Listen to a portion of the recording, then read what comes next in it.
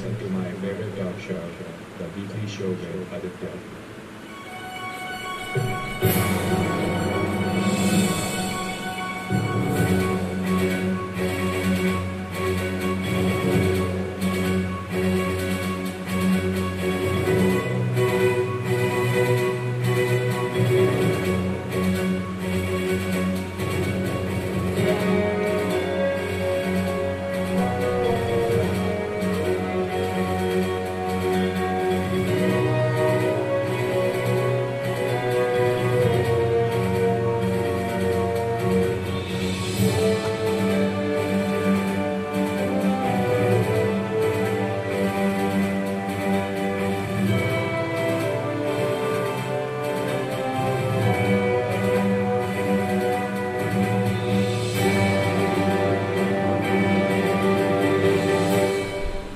Another week starts as I welcome you to episode 416 on the 13th of September 2021 at 10 a.m. IST. What an exhausting week just went by. So many events, so many controversies, so much of conspiracy theories being thrown up without any logic, but that's the whole idea. Conspiracies and logic don't go together, and this is in context to a match cancelled or forfeited between India and England. So much happened in that time. Well, the sport itself is not significant, but the repercussions of just cancelling an event that can happen. It's not which sport is cancelled, whether it's cricket, football, hockey, Olympics, or any other tournament or any other world championship of any sport. It's the impact that is it has, it's the psychological, financial, and other impact that it creates. That's what the discussion is about. Now, whether we call the match cancelled or forfeited is important in a lot of context, because in this particular tournament, India was leading the series 2-1, which means they had 24 points and 4 points from the draw of the first match, while England only had 16 points with 12 points from a win and 4 points from a draw. So it was justified from England's point of view to cry foul about the match being forfeited or cancelled, and how the Indian Cricket Board lived up to its bullying nature and pulling all the strings. This can be debated, but let's get into the details of how this whole charade took place. As everyone knows, the match was cancelled, which was akin to a suicide squad movement, and the bubble was literally burst. So this was what the England Cricket Association posted on the pseudo media. Well, the worst place to even talk about such an event. It would have been better if they had a proper face-to-face press conference instead of sending the message through such a medium which can be questionable and which is not trustworthy. But nevertheless, they took to this medium because it's easy. One doesn't have to work hard to arrange a press conference, and looking at the fear of a certain illusionary virus getting 20 people inside a room to talk about something which would have been 2 lines long would have been quite a headache. So they went the pseudo media way, and this is what they said. Following ongoing conversation with the Indian Cricket Board, the England Cricket Board can confirm that the 5th match at Emirates Old Trafford, due to start today, will be cancelled. Of course, they were jostling between cancel or forfeited, and this is what the rules said. Now a few support staff members got the flu and they got the red sign. So they had to isolate. In that context, the playing team also were fearful that they would get this and then they would not be able to play in the upcoming tournaments, that is the domestic World Cup. Of course, the domestic World Cup was always deemed more important than this tournament, looking at how the whole thing went. And the domestic World Cup, whose conversation has been happening for a long time, and the influence of that tournament over a few players, how a few players are selected on the performances of the domestic World Cup and nothing else, well, we can question that. And then this is what the rules said in the United Kingdom: any person who receives for is obliged to self-isolate for 10 days.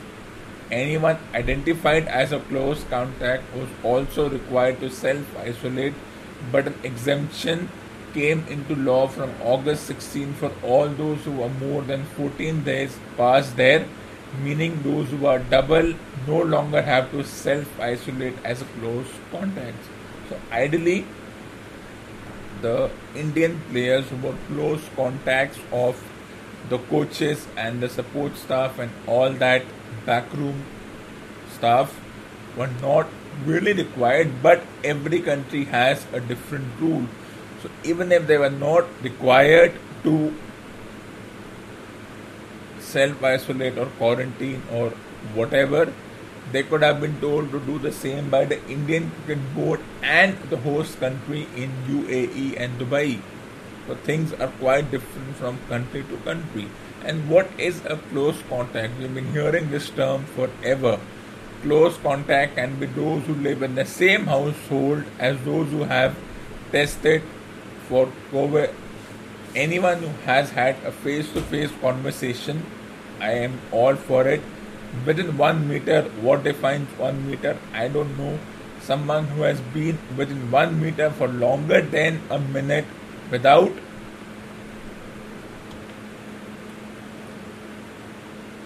face-to-face contact, or someone who has been within 2 meters for a period of 15 minutes or more, or sharing a dressing room during emotional match winning scenes at the Oval, and many more. So yes, Indian players were deemed to be close contact of the staff who got the flu. Keep questioning it. Then comes the real pinch.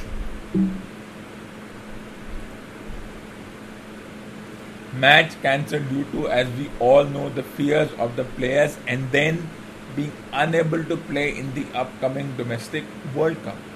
Now this was a question of non-compliance versus forfeiture, because the players were negative, which is a positive sign as far as the playing thing goes, but the players lobbied the Indian Cricket Board not to play the match, which was to the acrimony of the home board, and then it became a question whether the series would be 2-1 or 2-2. I think these rules should have been decided before the match started, because such an event would have happened on either side.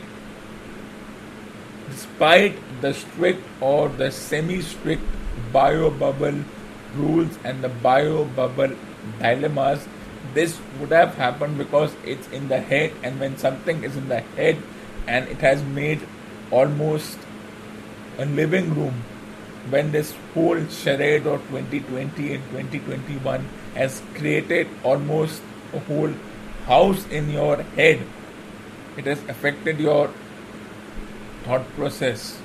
This was even if you were not exposed or you had nothing, you would still think you had something, and when you think, the mind acts in such a way that even the best of technology falls prey to such shenanigans, and the red sign comes. It's all in the head, and it has been in the head of the players for a long time. And therefore, now this 2-1 or 2-all situation should have never come up. That's what I don't get. What is the match referee there for? The match referee is happy to prosecute a few players for showing dissent, like a certain player did. I don't think he showed dissent. He did not react violently. He only said, without saying anything, in a non-verbal communication, that you got the entire decision wrong. The review system got the thing wrong. That's all he said. Just with his eyes, he never went close to the umpire.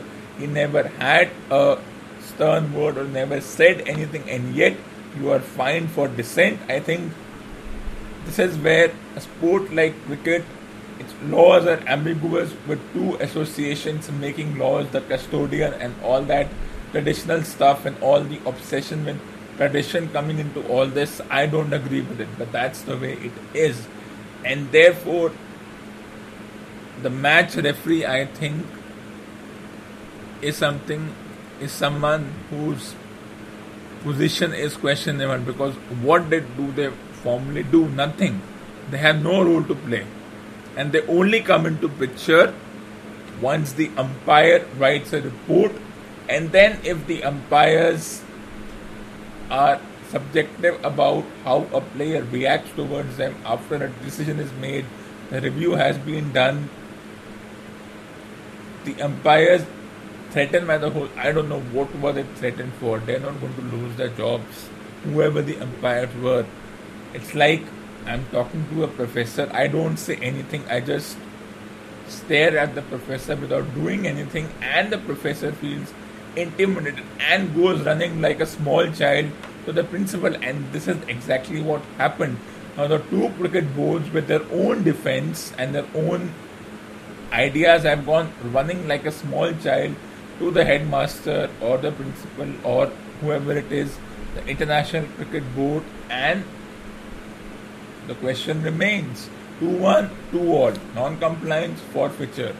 If the rules are clear, then of course the rescheduling of the match is also in talks, but it's difficult to reschedule matches looking at how the various domestic World Cups have influenced scheduling of matches, which I feel is ridiculous, but that's the way it is, and that's how we have to deal with this. Then came the question of the bio bubble dilemmas, that the two governing bodies relaxed the rules. I think they were correct in relaxing the rules. They said, okay, you can go out, you can move around, and then of course, due to a certain moving around and attending certain events, that was deemed to be the ground zero or whatever. But I think the governing bodies were correct in relaxing the rules. So I disagree with that, and the governing bodies shouldn't have done it. Despite the best efforts, your mind acts in such a way that you will deem to be have the thing go against you. And if it's all about bio bubble and limited mobility, you may as well as say that the players will be in a high security jail with limited mobility. It's nothing less than that prison-like environment. That is why some players have taken a break. We all know who that is. And let's not get into the reason why, because it's not helpful, and there are a lot of reasons why the strict rules are affecting players in any sport. And then came the big question, with the match being cancelled, which meant that the governing body and that particular association, Old Trafford, Manchester, had to return the gate money, and an event being cancelled 90 minutes before the match was to start, and we all know that audience starts trickling in slowly.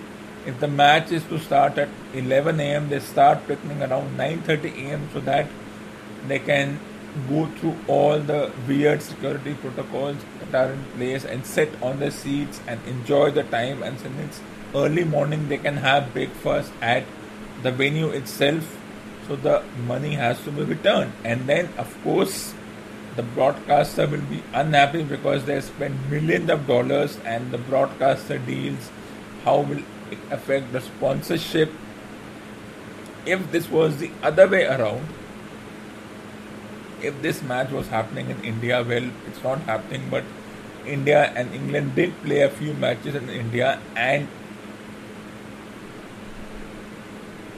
though they say that the Indian rules were better than the English rules and we wouldn't have allowed any of the players of any of the teams to walk about as if they own the place, but let's say that they still got the flu or something happened untoward. As I said, it's all in the mind.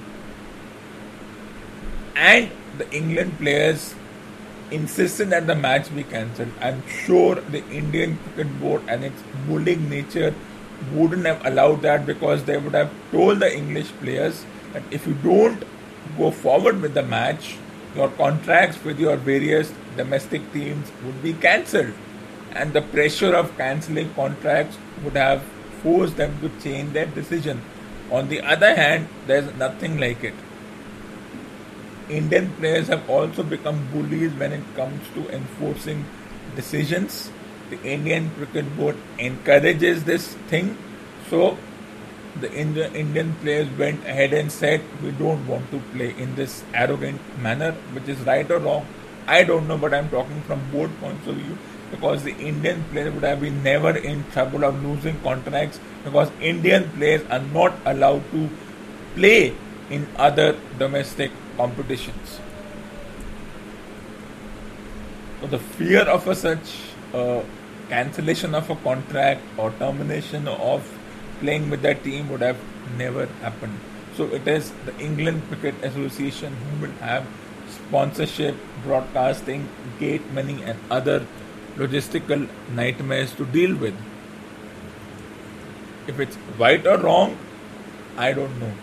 But should have this been decided earlier that were this to happen, and if the match were not to be rescheduled because of the impending domestic World Cup, would there be a decision? Would it be 2-1? Would 12 points be awarded to the other team? Talking about points, if England was leading 2-1, first of all, India would have never cancelled the match if England was leading 2-1. India cancelled the match because they knew they are leading 2-1, and at best it will be 2-all and points would be the same. Both teams winning 2 each, that is 24 points, drawing 1 because the match didn't happen, that is 4 points. They would be stuck at 28 points. It would have made no difference. Winning 2 each and losing 1 each, 2 all, winning 2 each, 5 matches and drawing 1. Each team wins 2, loses 2, it's balanced. If it was England leading 2-1, and would the Indian players have decided to not play? Well, that's something we don't know. It's hypothetical, it's circumstantial. But because they were trailing 2-1 and 12 points were at stake, and even if it was a draw, they would have got 6 points from somewhere. They didn't. They were unhappy with the match being cancelled, and what do? Under pressure, a few players decide not to go ahead with the domestic World Cup. They say, we are not going to play. Will it affect their future contracts? I don't know. How does it work? But that's the way it is. And that's the whole thing. People blame these tournaments as the reason why the best of test match cricket, the traditional one, the one that epitomizes things, is being held to ransom. This would have never happened 20 years ago. We don't know what would have happened 20 years ago. Alright? Even if there was no fear of any virus or any such thing. But if the players wanted to walk out because of some reasons or rescheduling, blaming such tournaments because the scheduling is in trouble is by a group of hypocrites. Talking about hypocrites, a few experts said that this decision is the death of cricket or something. Let me tell you, that is hypocrisy, because the very players who are saying this, who are skating at the decision of the certain country, will be in the commentary box as far as the domestic World Cup is concerned. They will not lose an opportunity to criticize, but at the same time, they will find themselves in the commentary box once the domestic tournament starts, whenever it starts.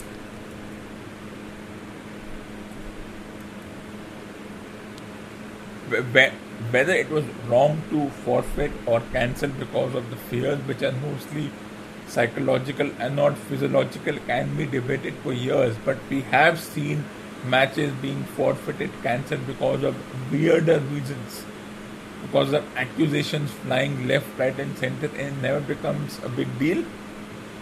Because it's 2021 and because it's the domestic World Cup and the 20 over World Championship, so much happening, and the bullying nature of the Indian Cricket Board and the sponsorship thing coming into play as if it didn't exist 20 years ago, and their rights with the broadcaster as if it was so nice 20 years ago. I don't know. This entire thing was nothing more than a charade.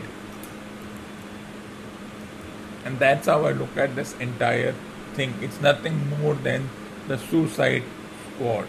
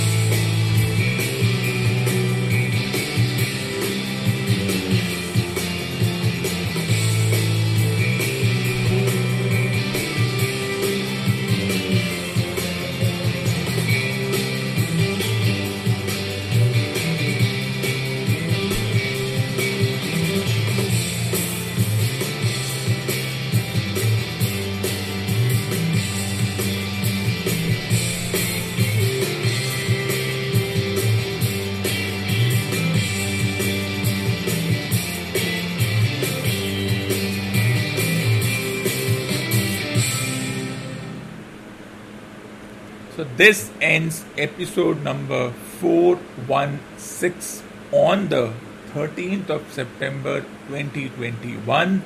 Stay tuned for the next episode.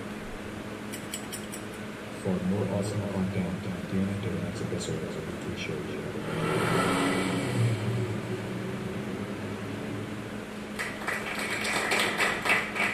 And I will be back on the 15th of September at 10 a.m. IST with episode number 417 on the 15th of September 2021.